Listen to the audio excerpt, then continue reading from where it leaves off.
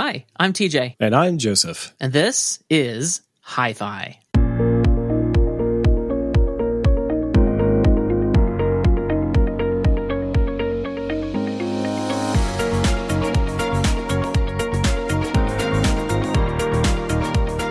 was an iPhone event today, Joe. Yes, what a thrilling day. Prime Day and Apple Event Day in one. Could 2020 contain it? Nearly exploded. I don't know if 2020 could contain it, but it was a pretty much a one-and-done event, although there was a little bit of fluff at the beginning, which we'll talk about. But Joe, before we talk about the iPhone and the iPhone event and the iPhone 12 and the goodness that Apple has bestowed upon us, you wanted to talk about your kind of one-year review of your iPhone 11 and kind of how's it held up? How are you feeling about it? Are you going to think about an iPhone 12? Like, how's all that going for you? Yeah, I'm happy to bring it up because I know a lot of people skip a cycle, so they maybe picked up the iPhone XS, they got the XR, and then when the 11 came around, they wanted to skip that year for this year. And some people are going to be switching over to iPhones because they were using Androids. Hey, TJ. And are moving back to Apple for the first time in a while. And then you've got people like me who are not consistent. So we upgrade some years every year, and then other times we go through a dry spell. We didn't upgrade anything, and then we pick up the steam again, and we are upgrading every year again on a cycle like that, where there's really no cycle at all. So I actually really like the iPhone 11. And one of the reasons why was I felt like when it came out, it was already the most refined edition of this body style. The internals, the camera got so good. We have the night mode. We had just a good weight. We had great battery life. The screen was not OLED on the regular 11. I saw the 11 Pro and I was interested, but one of the big reasons I would ever want to upgrade my phone would be for a better camera.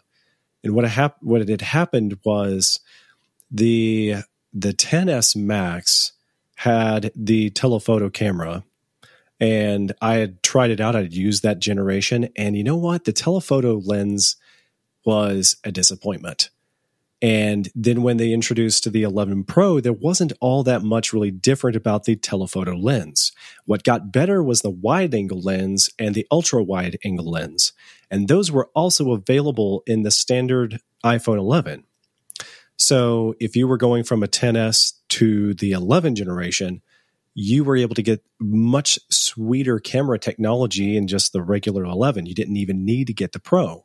And if you wanted to have that telephoto lens, well, in general, let's just say you didn't want to use it. You'd use it if you had to. And in the case I could think of was when you were recording a performance for your children at a school event, you would want to use the telephoto lens if you weren't on the front row. But at the same time, you really don't like the telephoto lens picture so much. So you would rather just make sure that you were sitting on the front row and save your money. So when the 11 Pro or the 11 Pro, let me try that again. When you making the choice between the 11 and the 11 Pro, the best thing about a Pro was I could get a smaller phone. And I couldn't excuse spending another $300 to get the Pro versus the standard 11. So I went with the 11, and my primary reason for making this compromise, where I wasn't entirely settled on the camera because the camera didn't include the telephoto should I want to have it in a pinch, was that the standard one was $300 cheaper, and it came in product red. And that was a color I had been wanting on an iPhone for a long time.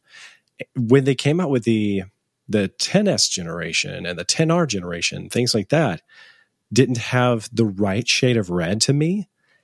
And when they came out with this 11's red, it was a little bit on the rose side of red rather than maybe the burnt orange side of red.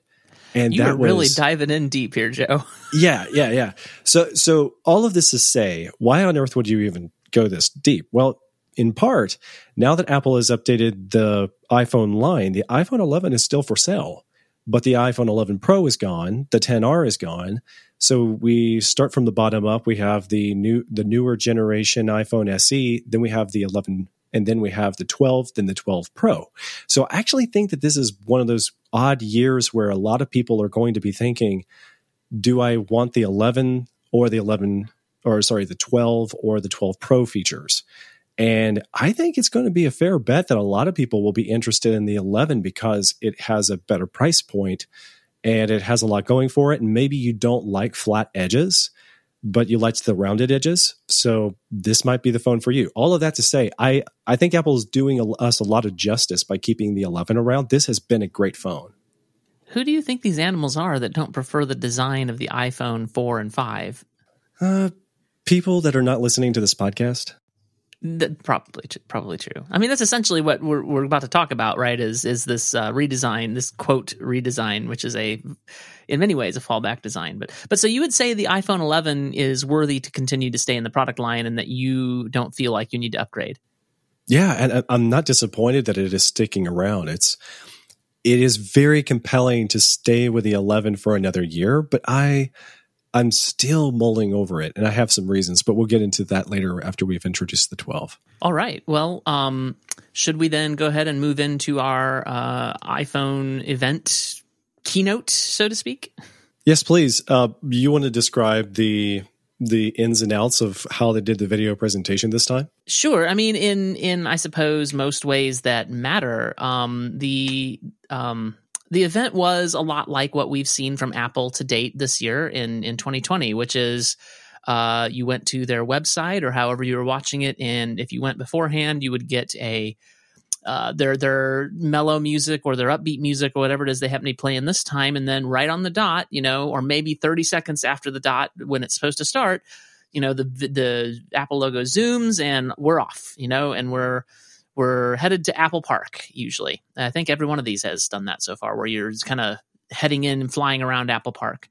And Tim Cook delivers some updates. They bring down from on high their latest and greatest, and then they thank us for attending their virtual event. So my initial reaction is that this event, though I enjoyed almost everything that was announced, have some frustrations and some boringness in some parts, but overall the pace felt odd. The jokes didn't land. They didn't have as many attempts at good humor. And there was definitely some really weird handoffs, especially with the quote unquote in person, but like separated by, 25 feet on the stage. I felt like the showmanship of this was way down compared to what they did in the last event. Particularly, I think their best one has been the Apple Watch iPad Air event. I mean, obviously we had the keynote back in, was it June? And so that was great. The previous event was even better. I felt this event, just something went wrong with the way they prepared this event, I thought. I was impressed that they got right to the good stuff with the announcements. They didn't dilly-dally with some sort of like market update or talking about Apple Store or what I mean is like retail chains when they may reopen again in the next 5 years. Who knows what they could have talked about and killed some time about how everybody's remote working or tell us more about COVID-19, It was nice that they got right to the good stuff. One thing that I noticed too was that as they went along with their product announcements and showed us features, I don't remember any of the speakers holding the products in hand, having that in hand to show us what it looked like, what it was like for them to use it. How convenient is that iPhone mini to slide into your pocket? Or how does the magnetic MagSafe clear case pop onto the phone, or something? They didn't show us these devices in hand. And so everything was using B-roll. There were a lot of B-roll shots of various people that were supposedly using iPhone 12s and 12 Pros. And I loved those clips, but it was so fast paced. It felt like the whole thing more or less was more marketing than usual, because a lot of times with these presentations, it feels like they're making a human connection where they're trying to make sure that we understand what their vision was, plus what it's like to use the product along with that marketing. But this time, a lot of it came across as, we can't show that you this thing in hand. We don't have it in hand ourselves, but we can talk about specs. And they were rattling off a lot of specs.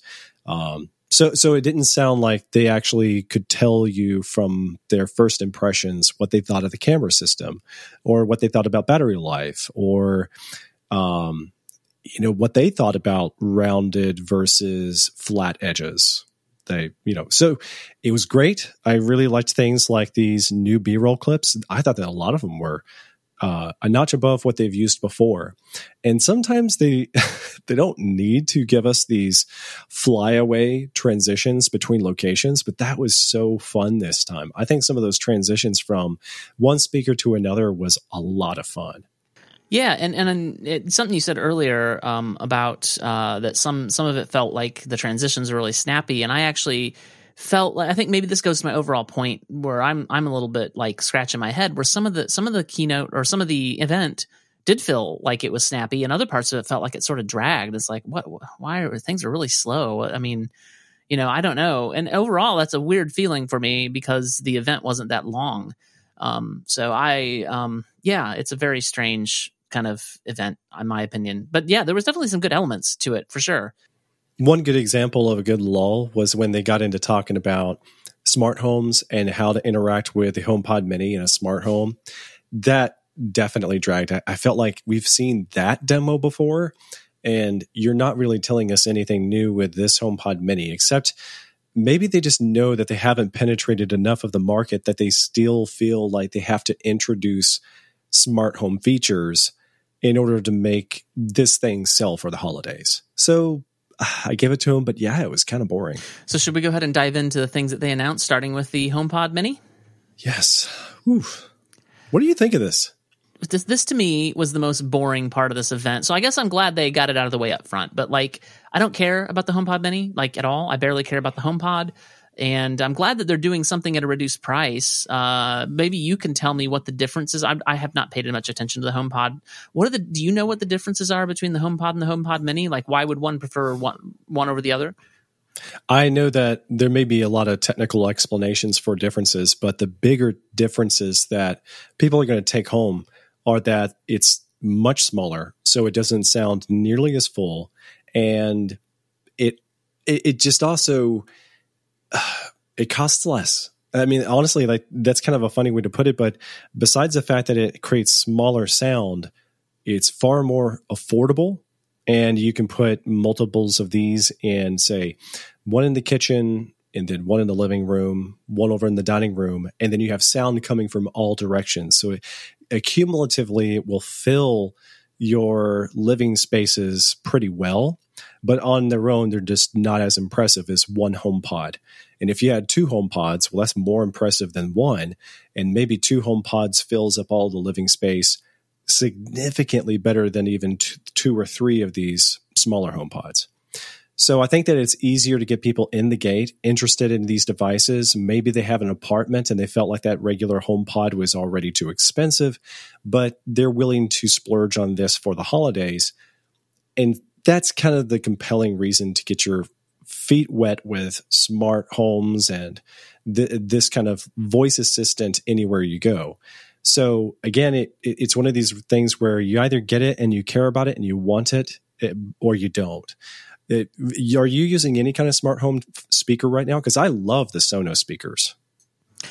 I have received for free, for various reasons, 2 Google Nest Minis. I think they are the little speaker bud things. They're smaller even than the HomePod Mini that was announced today. They're these little bitty things. Their sound quality isn't great. I have one in my office that I never, ever use. It just sits there, and occasionally it lights up and says, "Sorry, I didn't understand you." And I'm like, I wasn't talking to you. And then there's one in the kitchen/living room area of my house, which the kids use all the time, mostly via Bluetooth to broadcast their Baby Sharks and Mario music and things. So I suppose that it's useful in that way. Otherwise, I don't use it. I don't know that I would use a HomePod either, so it's not really on my radar. There was, like I said, initially it was pretty boring, didn't care. One feature that perked my interest that I thought, oh, this is definitely slouching towards the future that Star Trek has taught us to expect, was the intercom feature. And it reminded me a lot of the way in TNG, for those who don't know Star Trek, that's Star Trek The Next Generation, TNG. When they would say, Picard to Riker, or Picard to engineering, or Picard to the transporter room 3, beam the survivors aboard, or something like that. Like, that intercom feature reminded me a lot of that. If you have enough HomePods put around, and also, do I remember correctly that it would communicate with other devices besides the HomePod? So like you could communicate with somebody on their watch or their phone or whatever. So that definitely, especially the watch, if it's on your wrist and you're TJ to Joe, all of a sudden it becomes a lot more like the future that Star Trek had taught us to expect. And that's when it got a little less boring for me. Yeah, they are envisioning that you would have at least one of these in every room, and then maybe the bigger HomePods in your living room to pair with your television.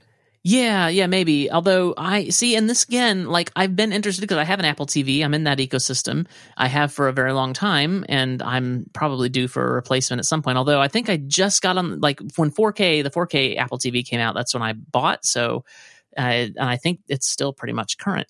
So anyway, I thought initially, like, oh, a HomePod. Like, I have a decent speaker system and surround sound and all that, but maybe some HomePods placed strategically in there would be good. But then, like, you have to think of the other devices. It's not just the Apple TV. It's the Switch, and it's the Wii U, and it's the Roku for various reasons sometimes we use. And there's another device up there I'm trying to remember. And it's just like you can't use the HomePods for those, and so it just becomes weird. So I think that Apple is really, like, if they wanted to make the HomePods worth it in that way, they would need to expand them to be able to let the Apple TV receive somehow input, and then pipe that to the HomePods. Like, there's too many gaps. It's just too, like, I wouldn't choose to buy a HomePod because they only work with pretty much Apple devices. And like I said, if I was going to get it for a sound system, it would only work with the Apple TV and not the rest of the stuff on my shelf up there. So, I just don't quite know or understand where the HomePods would fit into my life.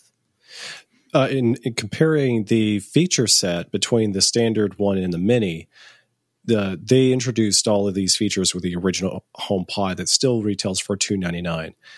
So they have their own special Apple branded audio technology, how that speaker system works. It just sounds really good. And then you've got spatial awareness. So that means that depending on where it is sitting in the room, it understands how the acoustics of the room work, and it will modify how the sound is blasted out of the HomePod so that it fills the room in this way that feels like the sound is just coming from a fuller space. It's coming from more directions. However, the HomePod Mini doesn't support that.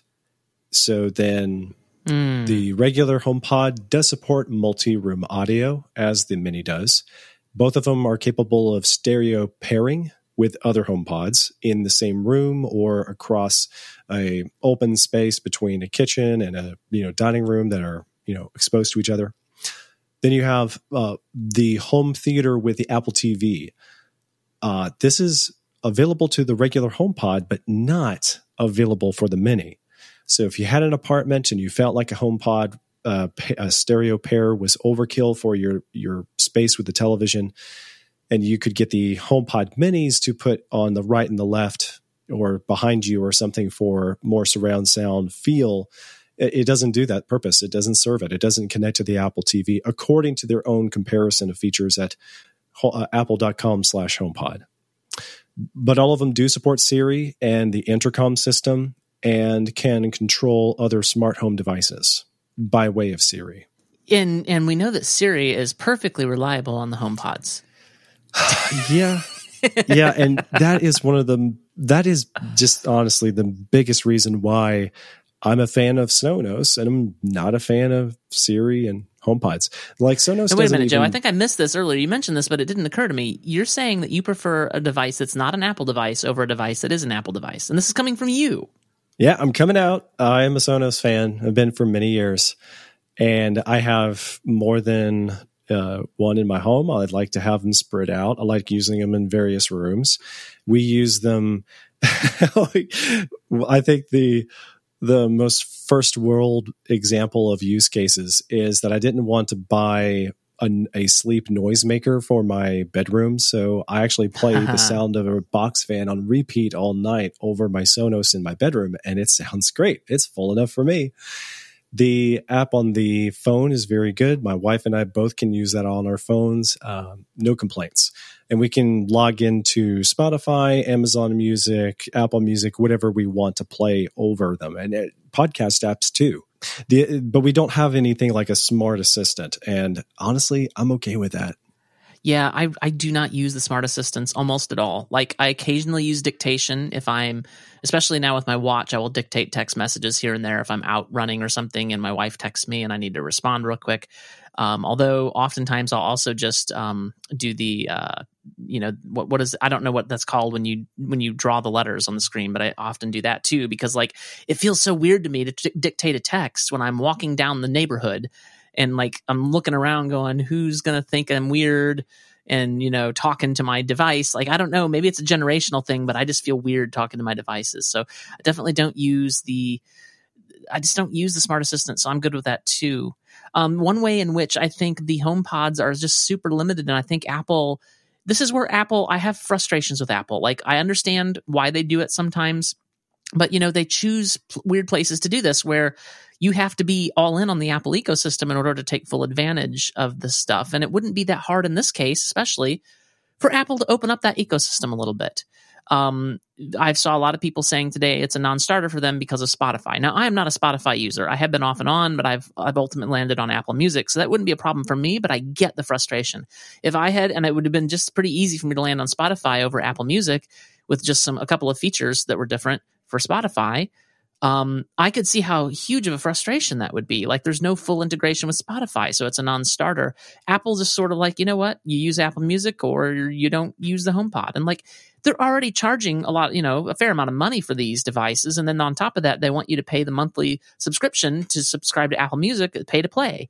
So I find the approach frustrating. And I think Apple could win a lot more people over if they're like, sure, you can use Spotify. And then people be like, oh, cool, I'll get started. And then it's like, well, this is so good. Maybe I'll also try their Apple Music. Maybe that's really good too. And I think they would win more people over with a better attitude about this, honestly.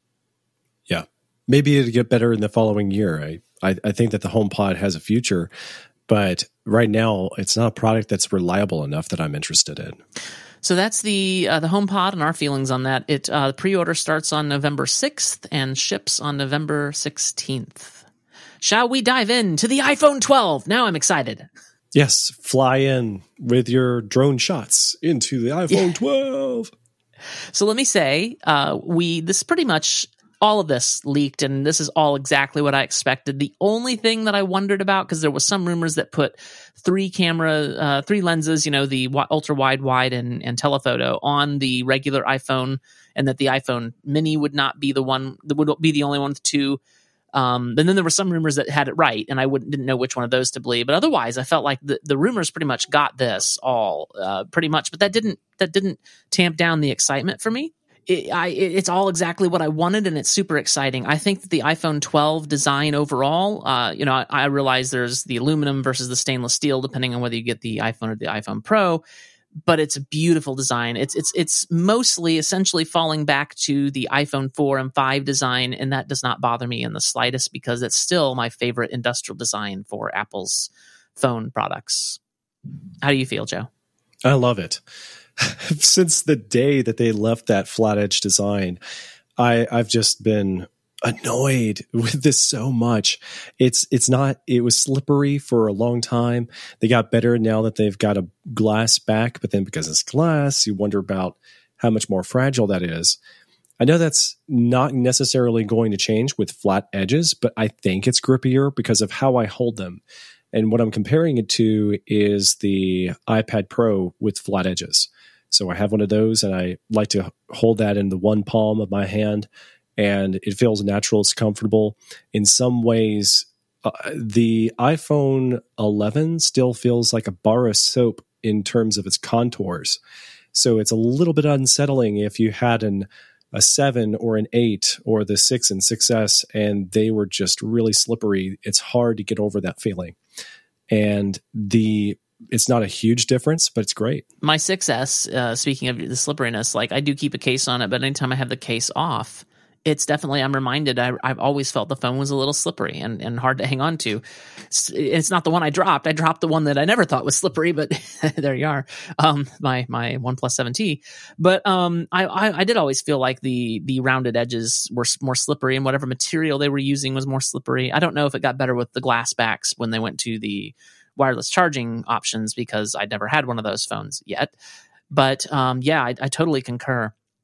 I do want to get this out of the way up front, because I think it really may be the biggest downer to me, and it's not anything about the phones particularly. It's the messaging of the event. Joe, did you know that Verizon, by the way, Verizon is partnering, and Verizon, Joe, and 5G, by the way. Did you know that it was 5G and Verizon and 5G? But definitely Verizon 5G. Did you know that about Verizon and 5G? My word, what is happening? It was heavy-handed. It was very heavy-handed. And look, it made sense with the original iPhone. They had the AT&T CEO out on stage, at the time Singular, and then of course they had him out on stage again when they became AT&T, when they had actually launched the thing, and that made sense because they were the only carrier for the iPhone. But now it feels really weird because the iPhone is a multi-carrier phone. And in fact, I've taken my 6S across a couple of different carriers. I started on AT&T, I went to Verizon for a while, and now I'm on T-Mobile.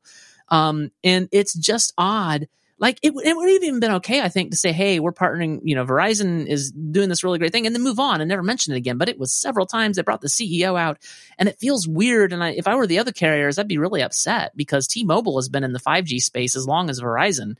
I don't know. It just felt heavy-handed and weird, and maybe I'm being weird, but I just felt turned off by the thing.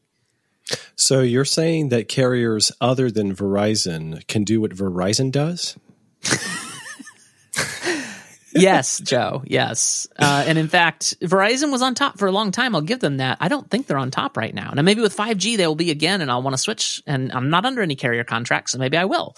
But they've also been very expensive, so we shall see. But I just felt that was weird, and that was my biggest, I think, negative point to make during this whole thing, really. So the other thing too about describing 5G, it's one of those specs where it doesn't sound as exciting as maybe it'll feel in real life. It's harder for me to get excited about that, because everywhere I go, I have pretty great Wi-Fi, pretty good 4G LTE, and I don't know that I'm looking to speed up my day-to-day activities with a device. So again, if that's not something that matters to you, where you want to be able to download and upload things at insane rates on 5G, and you are interested in upgrading, then don't upgrade to this device because of 5G alone. No, for sure. Although I will say, I think 5G is exciting. There's a lot of potential uses for it beyond just phones. And I feel like we're headed into a future, I'd say within 10 years, maybe 15, wireless technologies will be supplanting wired technologies. LTE technically is faster than the home internet I get, even though it's wired internet, but my home internet is much more reliable and more stable, where I can definitely get bursts of LTE that are faster, but like overall, it's not a better experience. But as these wireless technologies advance, and 5G certainly has the ability to blow my cable out of the water. Now, whether that'll be affordable or not is another matter, all this stuff. But the technology itself is very exciting. And there are definitely two tiers of 5G. One is the millimeter wave, where you do it in ultra high frequencies and ultra high bands, and it travels very short distances. But when you're in range of that and you're getting that, it is of extremely high, a high rate of data transfer and a really good spec. And then you have your sub 600, which is still going to be faster than LTE, but not as fast as the millimeter wave stuff that they're working on. But that will actually penetrate really well into buildings and things like that. So it's all very exciting, but it's also very early days. And what we're going to be doing if we're using 5G. And then Apple even gave away the farm with this, because one of the things they said was that, the iPhone's going to be very smart about this. And when it doesn't need 5G, it's going to turn off that radio. And only when you need 5G will it hop on and do that better performance. Then it'll hop off and it'll conserve battery that way. So they kind of gave away the farm that this is a very power hungry technology, as all new cellular technologies are. When LTE first came out, it was a very power hungry technology. And over time, the chips have gotten more power efficient. And in fact, I'm sure by now they're as efficient as the UMTS and the CDMA chips were. But initially they weren't. So I have a feeling, and especially in my area, if it's constantly checking, can I get a 5G signal? Can I get it? I'm sure in my area, it'll be over a year or more before I get 5G technology here from any carrier. So I'll probably just keep it turned off. But I'm excited. I think it needs to be a pioneered technology. Like I think carriers and handset makers need to be exploring it. So I'm excited about that.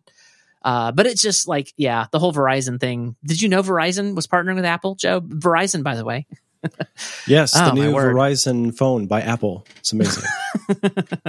So let's dive into the iPhone 12. We've already talked about our initial impressions. What else were you excited about? Anything you want to talk about specifically, Joe? I do love the fact that we got a mini option, and that is smaller than most all the other iPhones that they've made in recent years. The closest thing would be the iPhone 11 Pro, would be maybe similar in the hand and feel if you weren't thinking about it and you were casually holding them. Of course, you'll immediately realize with the flat edge design how different it feels in the hand. That's great. And then the thing is that an iPhone does look like an iPhone. It's still got those black bezels. It still has the notch on top. It's not considerably smaller than previous generation notches. It still has a lightning cable, and not saying that's for good or bad. Yeah, boo. Mm-hmm. And I wanted to go to USB-C, but it didn't happen. And colors are colors. So you still got white options, which I don't think has a lot of silvery aluminum accents like they have on previous generations, but the Pro would, because it has steel bands that are glossy around the sides. If you didn't notice, the regular 12 has aluminum bands that are frosted on the sides. Then the back is a glossy glass, and around the camera housing, there's frosted glass. They are doing the same thing they did with the iPhone 11 generation, where the 12's back is slick, glossy glass, and the camera housing is frosted, and then they invert it for the Pro. And I think that the Pro back just looks more futuristic, having the frosty glass from top to bottom and then the glossy around the camera housing. I prefer that look. It's a great finish. Then we got probably the thing that a lot of people are going to rave about would be the new blue, the darker blue, and that is gorgeous. I think it's much more attractive than the midnight green of the 11 generation Pro. Yeah, and I agree with you about the blue. I buy black phones, so I'm not ready to do that. But my wife wanted a blue phone, so she's going to get a blue phone. So we're going to have a blue phone in the house. She's getting a blue phone with the blue case. I'm getting a black phone with the black case. So you mentioned the Mini, and that is super exciting. That is my favorite part of this announcement. And in fact, my next iPhone, the one I'm planning to order, is the iPhone Mini, as well as my wife didn't. She's already fed up that her Pixel 3 is slightly bigger than the 6S was. So she wants to go down, not up. And so, we're both going down to the iPhone 12 mini, and I'm super excited about it. I spent a lot of time comparing specs, Joe, because I'm like, can I do this? What about the battery? All this. And the battery's still a little bit vague, but I have to believe that Apple has good battery life in there. And I looked at these specs, and it's not significantly worse. Like they're stated like video play times and talk time and stuff. And some of the specs are exactly the same. Some of them are a little bit worse than the 12 mini, but significantly better than the 6S. So I trust that it'll be a good battery experience. The 12 mini. Oh, let's see. I had this pulled up here a second ago. Okay. iPhone 12 mini. Size and weight. So the height of the mini is 5.18 inches or 131.5 millimeters. The height of my 6S is 5.44 inches, so it is significantly shorter. The width of the Mini is 2.53 inches, where the width of the 6S is 2.64. So again, narrower. The depth is actually slightly thicker, 0.29 inches versus the 6S at 0.28. The weight is less at 4.76 ounces versus 5.04 ounces. So I'm nerding out about this, Joe. But here's the kicker. The screen is 5.4 inches. And so it's a quite a bit bigger screen than the 6S at 4.7 inches. I'm super excited about this phone, Joe. You should be excited about all the features in comparison to the 6S. Well, so I actually, just for this podcast, I got my broken OnePlus 7T out, which I haven't held pretty much since it broke, and I switched to the 6S. I put it in the closet, and just, behind me, I have a closet here in the office, and then I haven't really touched it. I'm still planning on getting it fixed, I think, when I have a couple of spare bucks, because I want to have an Android phone around to test things on and things like that. But I'm holding the OnePlus 7T in my hand. I don't remember how much bigger it's somewhere between the iPhone 11 and the iPhone 11 Max or Pro Max, whatever. It's somewhere between those sizes. So it's bigger than your standard iPhone, not quite as big as but it is just it's a monster in my hand. I can't stand it. Like, that was the thing I hated about being on Android, was to get a good phone. Nobody's making good small phones on Android. I thought maybe the Pixel, but no, the Pixel is a terrible phone. So it just turned out that I had a decent one for a while, and then every one I've had since then, we've replaced Rachel's once, and it's just, it's just awful. Just terrible build quality. So I'm excited to be getting an even smaller phone than the 6S with more screen real estate, and it'll fit in my pocket. It doesn't feel like I'm holding a ginormous, phablet. Super excited. Can you tell I'm excited about the Mini, Joe? I'm so excited about this. Are you excited about Verizon? It's amazing. Oh, Verizon and 5G, man. Gotta get it in. Yeah. So yeah, I'm very happy about the iPhone Mini. I'm also happy to hear that the two iPhone 12s have all the exact same feature set, that the Mini didn't get slighted. They didn't even comment on, say, battery life being weaker on the Mini, which I hope is a good sign that it's the same. Well, like I said, there are a couple of, they have the comparison charts on the website now, and that's kind of what I was talking about, is the Mini's going to get slightly less battery life, but it's going to be better than my 6S, so I don't care. I expect it to be, from their stated specs, I expect it to be close to the range of my OnePlus, which I thought had amazing battery life. One thing that I'm actually really excited about is the ceramic shield technology, as they're calling it. It's just basically tougher glass. It's fortified with ceramic. Having just dropped my first phone ever, having just cracked the screen for the first time ever on a phone after 13 years, I'm excited about this. 4 times better drop performance. Like, yes, let's go. And especially, I'm going to order a case with mine, but I don't know that I'm going to use it. So we'll see. I want to have a case around, but I also, the phone is just a little too gorgeous to cover up with a case. So we'll see about that. What do you think about the case? I don't do case. I haven't had a case in a few years. I have them and I leave them in my car. If I happen to be, out hiking or something, I'll throw it on, but I haven't dropped my phone in a long time.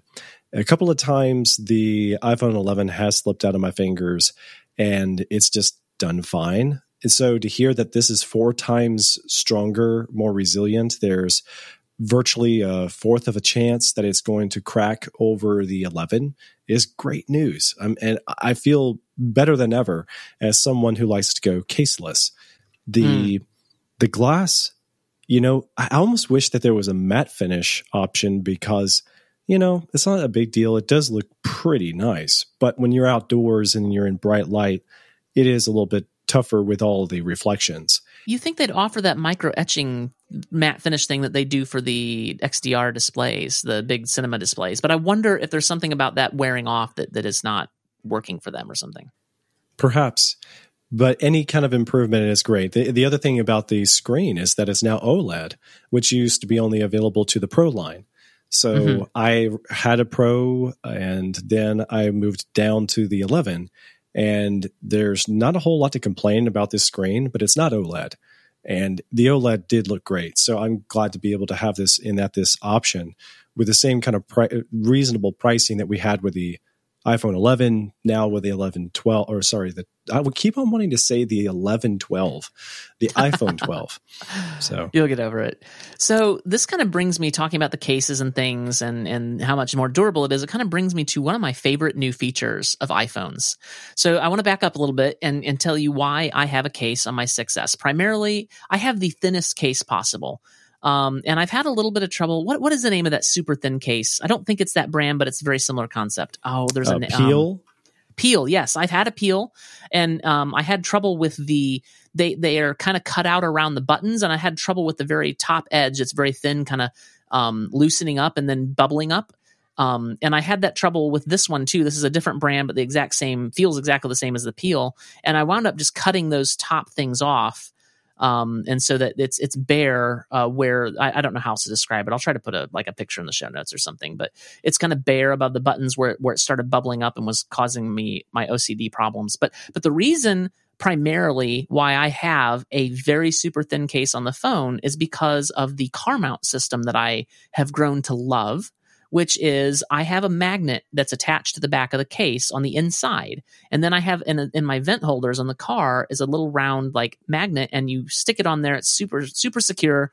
And you can turn on your Google Maps or your Apple Maps and just navigate down the road. And it's really great. And I have older cars. I don't have all this CarPlay nonsense. The kids these days, Joe. So I have magnets that and Rachel has one in her phone. I have one on my phone. Now she actually has a case because she feels that she would break her phones if she didn't have cases on them. And I think she's probably true because she's harder on her phones than I am. And she takes them in different various places. So I don't feel that I need a case other than that. And so I go with the thinnest case possible. What was announced today was that Apple has magnets built into the phone. They're using it, of course, for charging, but they're super strong magnets from what I could tell. And they have these Qi chargers that have magnets in them, and you just stick them in there in the right place and they can charge optimally. In addition, and I was sitting here going, oh, this is great, but what about my cases? Oh no, because I like cases, and then if I put a magnet in the case, then I won't be able to use Qi charging, and this is going to be a disaster for me on that front. And so, but then they announced that also Belkin was already working on a car mount Qi charger for the phones. And this is amazing, Joe, because now the phone will be able to charge. I'll just be able to sit it in there. I won't have to hook up cables to it. And it's magnetically mounted. Like, this is great. This is amazing. I'm going to get that Belkin charger first thing. It's amazing for both cars. What do you think? It's super. I haven't had a car mount that also charged for me, but that is a great idea. Really compelling. And I already have one that is a magnet, and I've got the other side. Like, I have a magnet sticker inside of the one phone case I use on a regular basis just in the car, so that I can use the magnets to get it on the dash. So the mount is on the dash, and then this magnetic sticker inside of my iPhone case on my phone keeps it onto the dash. And yeah, that's exactly what I think this is great. Even if you don't want to do the wireless charging in the process, it's still great having a magnet technology on a phone. It's a no-brainer. It's so good. And then my wife was asking me, why would you want a MagSafe wireless charging cord? And the simple explanation is anytime something could potentially yank your cord, it would perhaps not yank your phone right off of the nightstand. And another potential benefit would be sometimes when you have the lightning cable just plugged in, it's a little bit inconvenient that 9 times out of 10, you need to use 2 hands to get that lightning cable unplugged or plugged in.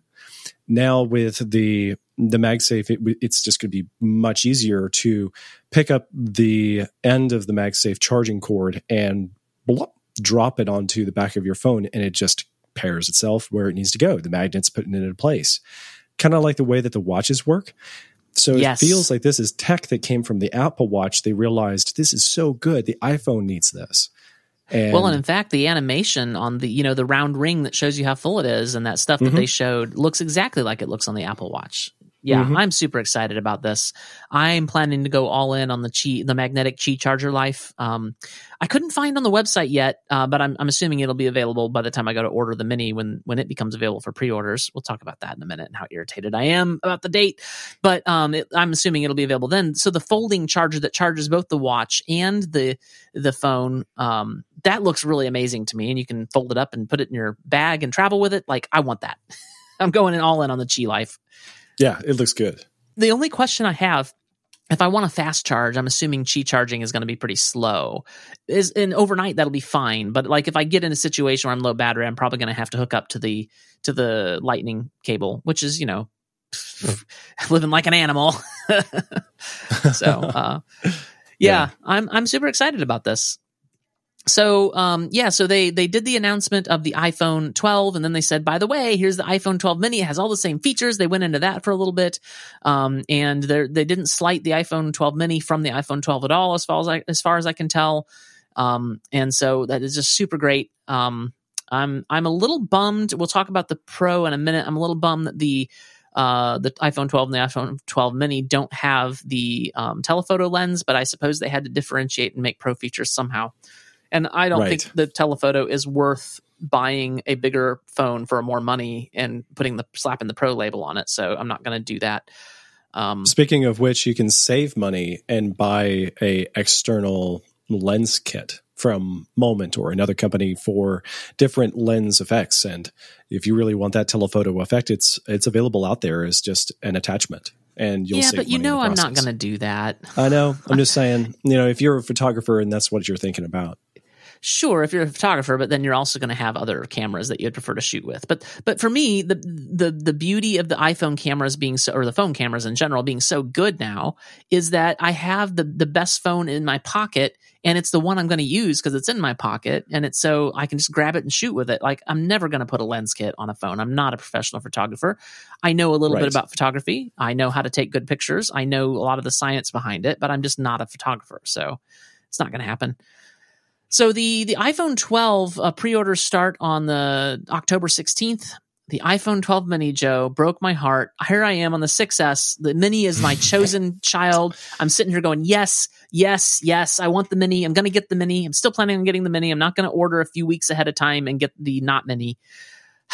November 6th is the soonest I can pre-order it, and it doesn't ship until November 13th. Joe, why? It's a whole month from today. Oh, that hurts. It does hurt. It does hurt. Me sitting here going, I'm so ready to upgrade off the 6S. I can just taste the iPhone 12, and they're announcing the mini. Oh, this is so good. November 6th? For $600, I'll give you my iPhone 11, and then you can use that. And I'll just wait until November 13th and get the iPhone mini. So I'll be happy. You'll be happy. Huh? Joe? Win-win. Joe? Uh-huh. Rejected. I want that sweet iPhone 12 mini. I'm willing to wait for it. We're actually having some trouble with my wife's phone, so I don't know if her phone's going to make it until then, but it needs to. Now, did you say why you're going with the mini? I'm tired of these big phones. And it is for 3-4 years, however long I've been on Android, it's been the frustration for me is like these big fat phones. Like, I don't need it to be big. I don't want it to be big. And the thing I have enjoyed immensely about being back on the 6S is I don't even notice it's in my pocket when I have it in my pocket. It's amazing. Yeah. And it's exactly the size. Like, I could even live. I really like the edge to edge screens, and I do miss that from my OnePlus 7T because it was an edge to edge. But I don't miss it enough that I would go back. Like, the iPhone 6S is serving me just fine in terms of real estate, and it does everything I want it to do. It's a little slow sometimes, and it's a little frustrating sometimes, and the battery is awful. But as far as actually getting stuff done on it, it's perfectly fine. And so I am not interested in going back up a size from that. Just not at all interested. I echo everything you just said. And I've wanted a mini phone for a while now. I think one of the biggest advantages is that feel in your pocket, because the Max feel is always uncomfortable. Then you slap a case on it, then it's embarrassing of how it bulges off of your pocket. But the mini, not only is it easier on the pocket, but it's also easier for reaching around the screen with your thumb. I remember when they made the Max, that they introduced this feature you could turn on in accessibility called reachability, where if yes, you placed your gesture swipe just right from the bottom of the screen, you could make all of the screen shift down for a few seconds so that you could reach the buttons that would usually be in the top off of the middle of your iPhone screen.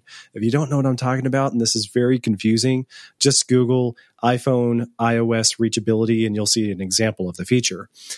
The trick is that this is a return to where we don't need reachability per se, but with I can't say enough. I'm genuinely excited that my thumb might be able to reach all four corners of the phone.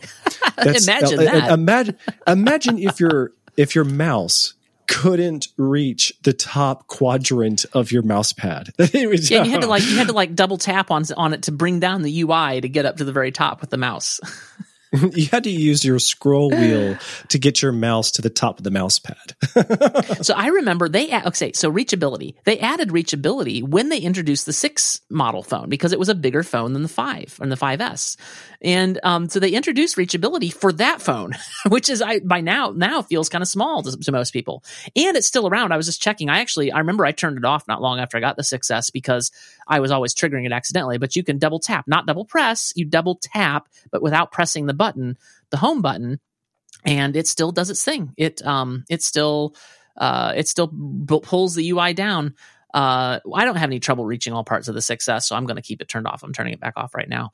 But reachability is still around. It's still a thing, and I'm not going to use it. I never did use it, and I was always triggering it when I didn't mean to. But it's funny that they added it for the 6S or for the 6 when it just was. I suppose they also introduced at the same time the 6 Max, and so they wanted it for that. But it's still a feature that's around. And it's funny, I actually consider the 6S and even the 12 mini, it's not that much smaller, but it's a little smaller. I consider that the perfect size right now for a phone. And it's funny because I remember going from the 5S to the 6S is like, I don't know, I really like the size of the 5S. But now, like, I want the 12 mini size and the 6S size. Like that is the perfect size for a phone to me.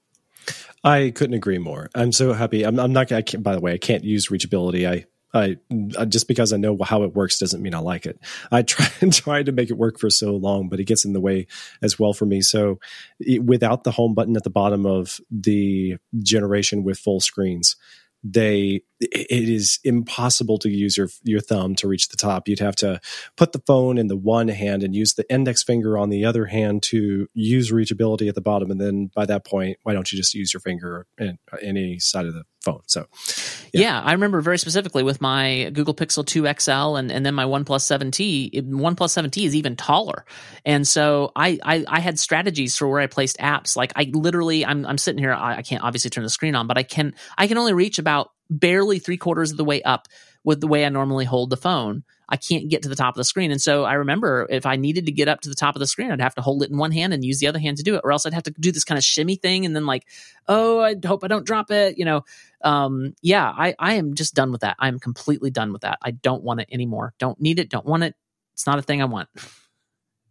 And I'm really hoping that what'll happen is that the demand for the Mini, like, I hope I get my order in soon enough that I don't experience this, but I hope the demand for the Mini is off the charts and Apple's like, oh, because I think that there was this backlash. I think Apple absolutely was late to the party with the big phones. There are people who want big phones. There are people who even need them, dare I say. And it's fine. I'm glad Apple's making that option, but it feels like for a while Apple went like, yeah, they're all big phones now. Because let's face it, the regular iPhone is the 6.1 inch is a pretty big phone. I mean, come on, I don't want it. It's too big. And so I'm hoping that there's now pent up demand and to show Apple that yes, it is worth making this normal sized phone for normal sized hands.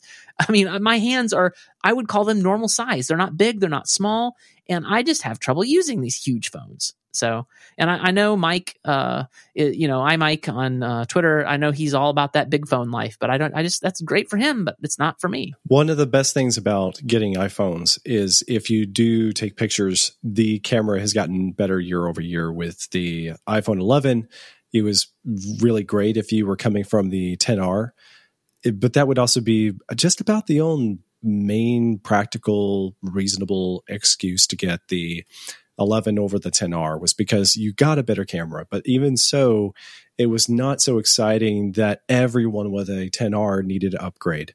The same thing is unfolding now with the iPhone 11 generation going to the 12. Again, if camera technology matters to you, that is a pretty legitimate reason to move on to the 12. But it's also a very compelling reason to consider the 12 Pro. And that's where I feel like, TJ, I'm being pulled apart inside.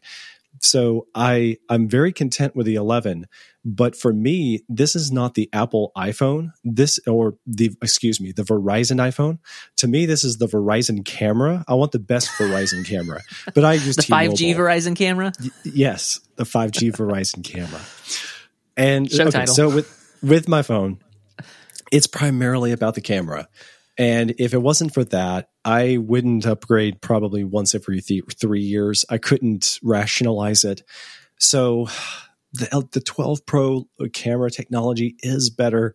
The camera they've got on the Pro is probably going to come to the iPhone 13 next year. So I'm shaking my head because the smallest Pro is the size of a 12 standard. And that is so frustrating. So like you were saying, maybe Apple takes a cue in the future if the Mini has enough demand. I can see a future where we have the 12 Pro Mini, the 12 Pro, and the 12 Pro Max. Or sorry, the 13 Pro, the 13 Sure, Pro I knew Mini, what you meant. The 13 Pro Max. Yeah. But right now we don't have that kind of option. And honestly, the size is more exciting to me than the camera. I think because I just don't like big phones and I've resisted them every step of the way. So my wife and I are making a pact. It sounds like she's going to get a Pro and I'm going to get the Mini. So if I need to go to my wife and say, hey, I need your camera, I'll take the phone and I'll get whatever I need with it. I mean, honestly, unless you need to get telephoto shots, your iPhone 12 and 12 mini cameras are going to be great. I mean, they're obviously really, really good cameras, and they're better than anything we've had yet. Even in the Pro, I think the iPhone 12 mini's camera is just going to be fantastic. And what does frustrate me though, so I guess we're getting into the Pro features now, the differentiators, right? So the iPhone 12 Pro and 12 Pro Max both have LiDAR sensors, which my iPad Pro has a LiDAR sensor, which I don't care about at all. I would be happy to give it up and put it on my iPhone, because what it does is it lets the phone map out the depth better, and it does all this computation better, and it takes instant pictures better. And that's a feature that I do wish was on the iPhone 12 mini. And I would actually pay, I don't know if I'd pay Pro prices for it, but I would pay more money like if my Mini could have a LiDAR sensor and a telephoto lens. Now, what I expect is going on with the Mini, I don't know, and I suppose that they wanted to keep it as a differentiator for the Pro, so they didn't put it in the iPhone 12. But what I suspect is going on with the Mini is there's just not room for all that. And so I get that. I understand there's trade-offs in the size. And I think that's why you don't see a smaller Pro right now, is because they couldn't fit all that in there and keep the battery life up. So I get that. It is just frustrating, though. And I look forward to the year 2040 or something when battery life is, oh my gosh, it's been a week and I have to charge my battery. Are you kidding?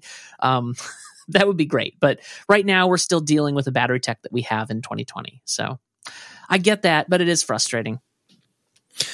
And a great way to evaluate the cameras, if that's what you're interested in, is just wait for all the YouTubers and the professional tech writers, because they're going to come in with great camera reviews and they're going to tell you exactly what you want based off of the camera tech, if one thing matters or another. I know for right now, between cameras, even on the iPhone SE, when comparing pictures to a 11 Pro, depending on what kind of picture you're trying to get, you can get comparable photos off of the SE. It depends on if you need that other lens for a wider or a telephoto shot or a night mode shot. So if you need the night mode shots, then you're going to need to go to the 11 or up. But the night mode is only available on both the wide and the ultra wide on the 12th generation and up. So if you want that night mode for both the ultra wide and the wide and also the telephoto, you would need the 12 Pro. Wait, now does the regular iPhone 12 and 12 mini have night mode? I thought it did. Yes, it does. Okay, good. So with the 11 generation, you had night mode, but only for the regular wide lens. It's not available to the ultra wide lens. So if you were pulling out for an ultra wide photo, you lost night mode. So, and I've run into that a handful of times in the last year, so it happens. Yeah, well, now they're bringing it to all the lenses. I thought that was a really good update. So we are talking about the iPhone 12 or the Pro now, the iPhone 12 Pro and the iPhone 12 Pro Max. I don't know why I'm tripping up over those words. So one You're thing saying right Verizon, off right? Yeah, the Verizon 5G, Joe. Did you know it's Verizon and 5G? So they started out when they went into the Pro with these panning shots and reveals and things of the iPhone 12 Pro, which I at first appreciated because I'm like, it is a beautiful phone. Let's show it off. But at some point, it felt like it went on way too long. And I felt like I was watching Star Trek, the motion picture, where they're lovingly zooming, or flying around the ship and showing you shots of the ship. And by the way, did you see the new Enterprise and how redesigned and beautiful she is? And the USS the look is Verizon. Yeah, the USS Verizon, and the look in Kirk's eye as he sees the gloss over the thing, and yeah, it just felt like a lot. I felt like I was sitting there going, okay, I didn't sign up to watch Star Trek: The Motion Picture here. So that was weird. But that aside, like, it is a beautiful phone. That stainless steel is beautiful. And the differentiators, at least the key differentiators that I wrote down, are you're going to be able to get raw files from the photos, which is huge. No phone has ever done that before that I know of. And I don't know if you've ever done anything with raw files. I used to have an SLR, a digital SLR that I would get raw files from. And then you have the raw data from the camera, and it's super high quality. You can open it up in Photoshop, and Photoshop will present you this thing before you even go into the normal editing, where it'll give you all these sliders and things because you're dealing with raw data. So you can be like, I want to pump the gain here. I want to, shadows and all the details and all this stuff. So raw files are pretty cool, and the fact that I think this is absolutely the right feature to put on a Pro phone. Loved it. I'm really excited about that. Have you done any work with raw photos? Yes. Yeah, my wife as well. We're both excited about that possibility. And she's just thinking about a lot of the photos she takes. I didn't realize how much she cared about a camera, but when she heard what the Pro can do, she was saying, that's the phone for me. That's the Verizon camera I want. And so my heart goes out to her. I want her to have the camera she wants, TJ. Yeah. Is she a photographer? She was. She would be a photographer for weddings and the like. She used to rock a Canon camera. So alongside of the photo stuff, they started talking about the Pro Video stuff. And I think this is all super exciting. But you know what's because I used to be into video. I used to be an amateur cinematographer. So I used to do cinematography. I was just leaving that industry as the iPhone cameras started becoming viable to put into films and things. All this stuff is super exciting, but I don't work with it anymore. So I was just kind of bored. Maybe you have more to say. You're in the video industry. I would use this kind of camera. And even as I'm looking at the camera specs, one of the great things too is that the Pro can support 2x optical zoom in and zoom out for the various lenses, whereas the 12 standard does not. It only supports 2x optical zoom out, not the zoom in. Then it also has 4x optical zoom range. So I guess that's kind of implied by the 2x optical in and optical out. So that is how math works, range. I believe. Yep. the as a whole, man, TJ, why can't I have a iPhone 12 Pro Mini? It's killing me. Would you pay more money for the iPhone 12 Pro Mini than you would for the iPhone? I mean, because, by getting the iPhone 12 mini, you're reducing your costs as well. Do you think it would be worth paying, I don't know, let's say $999, just like the standard iPhone Pro? Oh, that's the same price. I would go for, can we say that the standard Pro is $1,000 and the mini Pro would be $900? I don't know if that's the way Apple works, but I'm just curious because the iPhone 12 mini starts at $699. And so you would pay $900 for, or let's say $899 for the iPhone 12 Pro Mini? Yeah, because I'd be getting the telephoto lens, the stainless steel housing, it's a more waterproof body. I understand those kinds of things, and that would sell me on it. I think one way that maybe Apple would struggle to pull that off is that if you got the Pro Max and even the 12 Pro, then you have the much larger camera sensor. They were saying, I think it's 47% larger on the wide angle lens, which is just the standard lens, than on the 11 Pro generation. So 47% is a big deal. So if you get a mini phone, maybe it's harder to just get all of those components in there anyway, so they have less of a compelling reason. If they wound up making a compromise, making a 12 Pro Mini, and it still couldn't hold the larger camera sensor, then it's yeah, it's not a net gain, it's a net loss. Yeah, I'm just running down the comparison chart here just to make sure that I'm clear on the differentiators between the iPhone 12 and the 12 Pro, and they all seem to be related to video and photos. And even the minor things that are different about like the display, it has to do with like photo video stuff. The display, for instance, is 800 nits max brightness typical, and the iPhone 12 and 12 mini are 625 nits, which is a difference I can live with. Other than that, they're pretty much the same except for the camera stuff. So I think that's the differentiator that Apple's going for with the differentiation between Pro and non-Pro. And this is the first time. So for years, Apple has had, the MacBook and then the MacBook Pro. And I've always felt like, and I guess I am a pro because I'm a software developer, but like I just can't get a MacBook. And my wife has a MacBook, and even for her, it feels kind of slow and sluggish, and maybe she would be better on a MacBook Air. And I think her next computer, if we don't go iPad, would be, and I don't think the software that she needs for various things is quite there yet for iPad. So I suppose she would get a MacBook Air. But so you have it's always felt like the line is a little blurry between the Pro and the non-Pro and the computers. But this, I think Apple's planting a flag, and they're saying the differentiator in your phones between Pro and regular is the camera features. And that's really what it is. I mean, of course, you have the stainless steel band, but that's not a big deal, right? Right. So, yeah, they are examples of nitpicky features as well, because again, if you got to have that telephoto lens, go for it. But again, the telephoto lens is not as nice as the regular wide and the ultra wide, which are readily available in the 12 lineup.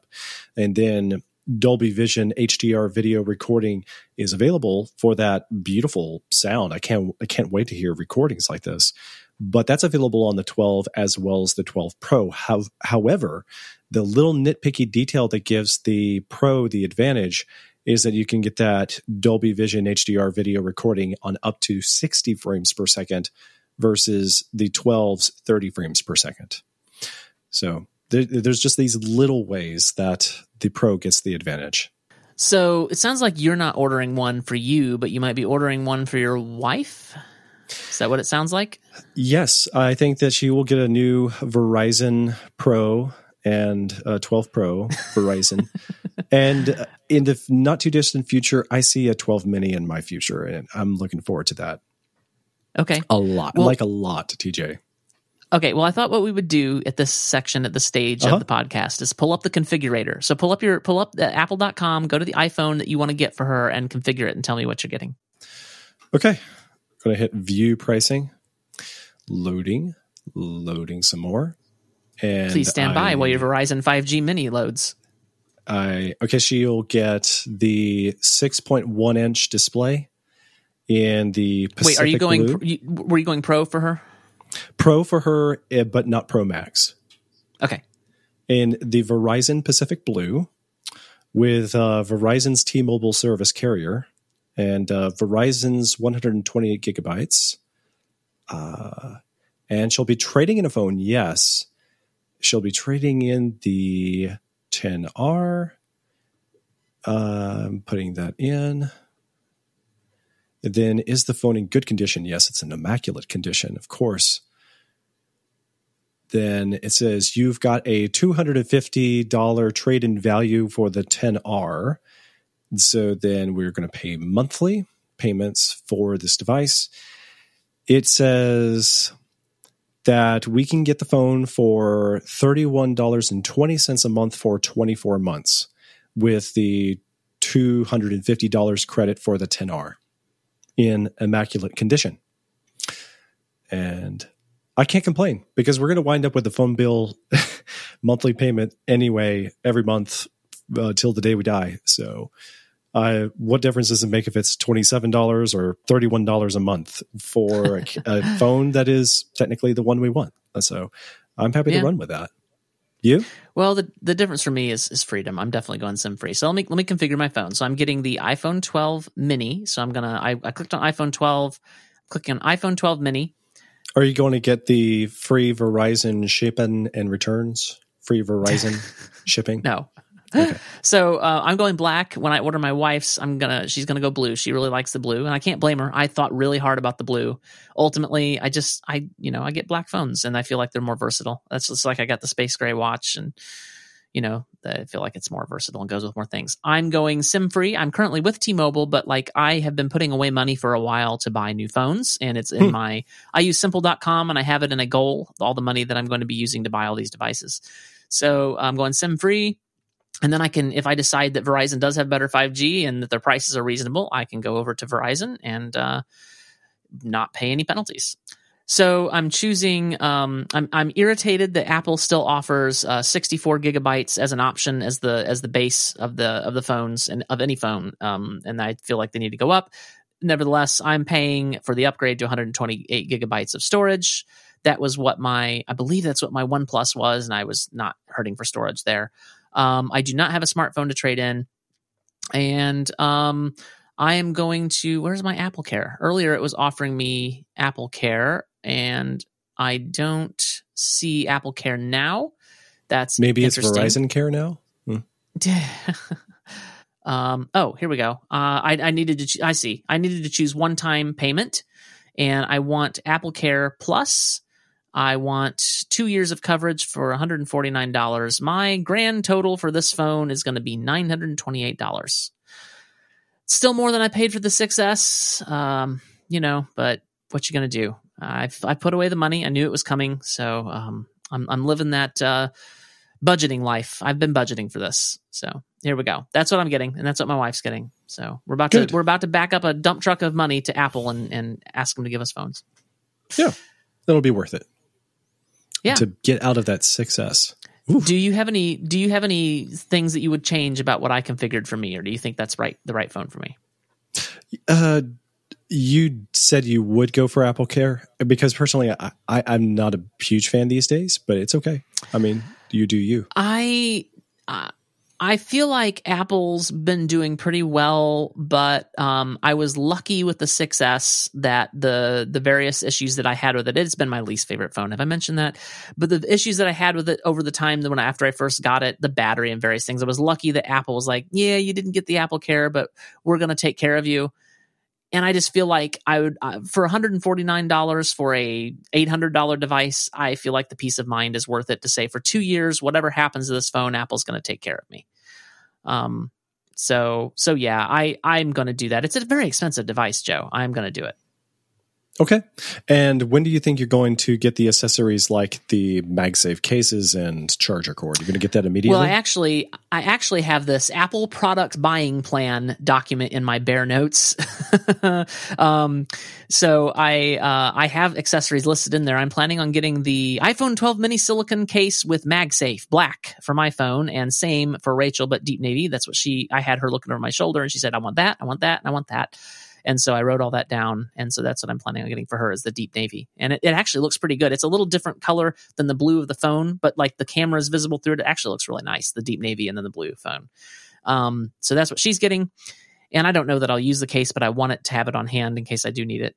And I'm planning on getting two MagSafe chargers for sure. I'd like to get the folding chargers with the phone, with the watch charger and the phone charger, but those aren't listed on the site yet, or at least they weren't earlier when I was looking around and poking around. So planning on ordering that all at once. Okay.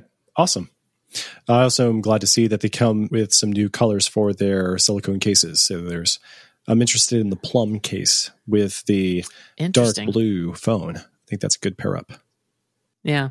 All right, so it looks like Apple's lineup is the iPhone SE, which is basically the 6S with newer internals, or the iPhone 6 form factor, or 7, 8, whatever, the iPhone 8 form factor with newer internals. The iPhone 11 is going to continue to be a phone in their lineup. Joe, do you know, if you don't know, do you have suspicion that they will continue to offer the iPhone 11 Pro or just the iPhone 11? I can see from their website that they are still listing the iPhone 11. If you were looking at the sub menu under iPhone at apple.com/iPhone, you've got the 10R, actually, surprisingly. So the 10R 11, is still there. Yes. And then the 11 and the SE, then the 12 and 12 Pro. And if you were to go into a comparison comparisons and you were to compare things like the 11 Pro to the 12 Pro, it'll actually say in the fine print off of Apple's website that the 11 Pro is still available from some of their carriers. So Verizon might be able to sell you a 11 Pro if you want. Do you think Verizon might be able to sell you the iPhone 11 Pro, Joe? Mm-hmm. I think Verizon can do that. Apple, brought to you by Verizon. Apple is not going to continue to sell the 11 Pro, and eventually stock will run out of the carriers too. But is that what it sounds like? Yeah, no. I seriously think that they have a lot in stock, and they're great phones. So you're going to be able to get a deal on them. For example, the 11 is going to start at $599 now, and that's a pretty good deal for an 11. So if the camera's not the priority, if you love that size, which is comparable to the 11-12, sorry, there I go again, the iPhone 12, then you like the 11 and you like a 12. They're the exact same size if you're not interested in a mini or a max. Okay, so here's the lineup. iPhone SE, iPhone XR, iPhone 11, and if you're lucky to get some of the stock at various carriers and things, iPhone 11 Pro, iPhone 12, and iPhone 12 Pro. I think that's a pretty solid lineup for their phones. Not to mention that they could come in all the different generational colors. So you can still find some of the purple iPhone 11s and things like that. It's great. Yeah, well, I think Verizon is going to make this happen for us, Joe. All right. Awesome. Who's the CEO of Verizon? I don't care. Apple. Apple's the CEO of Verizon, clearly. Oh, that explains it. Well, Joe, I think that's a show. We've talked to death this iPhone event. They talked to death Verizon. We've talked to death Verizon. If people want to continue talking about Verizon with you, where can they do that? Find me at twitter.com. I am at JCS Darnell, and I'd be happy to talk to you about anything Apple and tech. And if you want to keep talking about Verizon and 5G with me, I'm on Twitter at TJ Draper Pro. If you want to find the show notes for this episode, they're probably in your podcast app of choice that you're listening to us on. But if you want to find it on the web, you can go to nightowl.fm/hi-fi/5 because this is our 5th episode, and we will see you next time.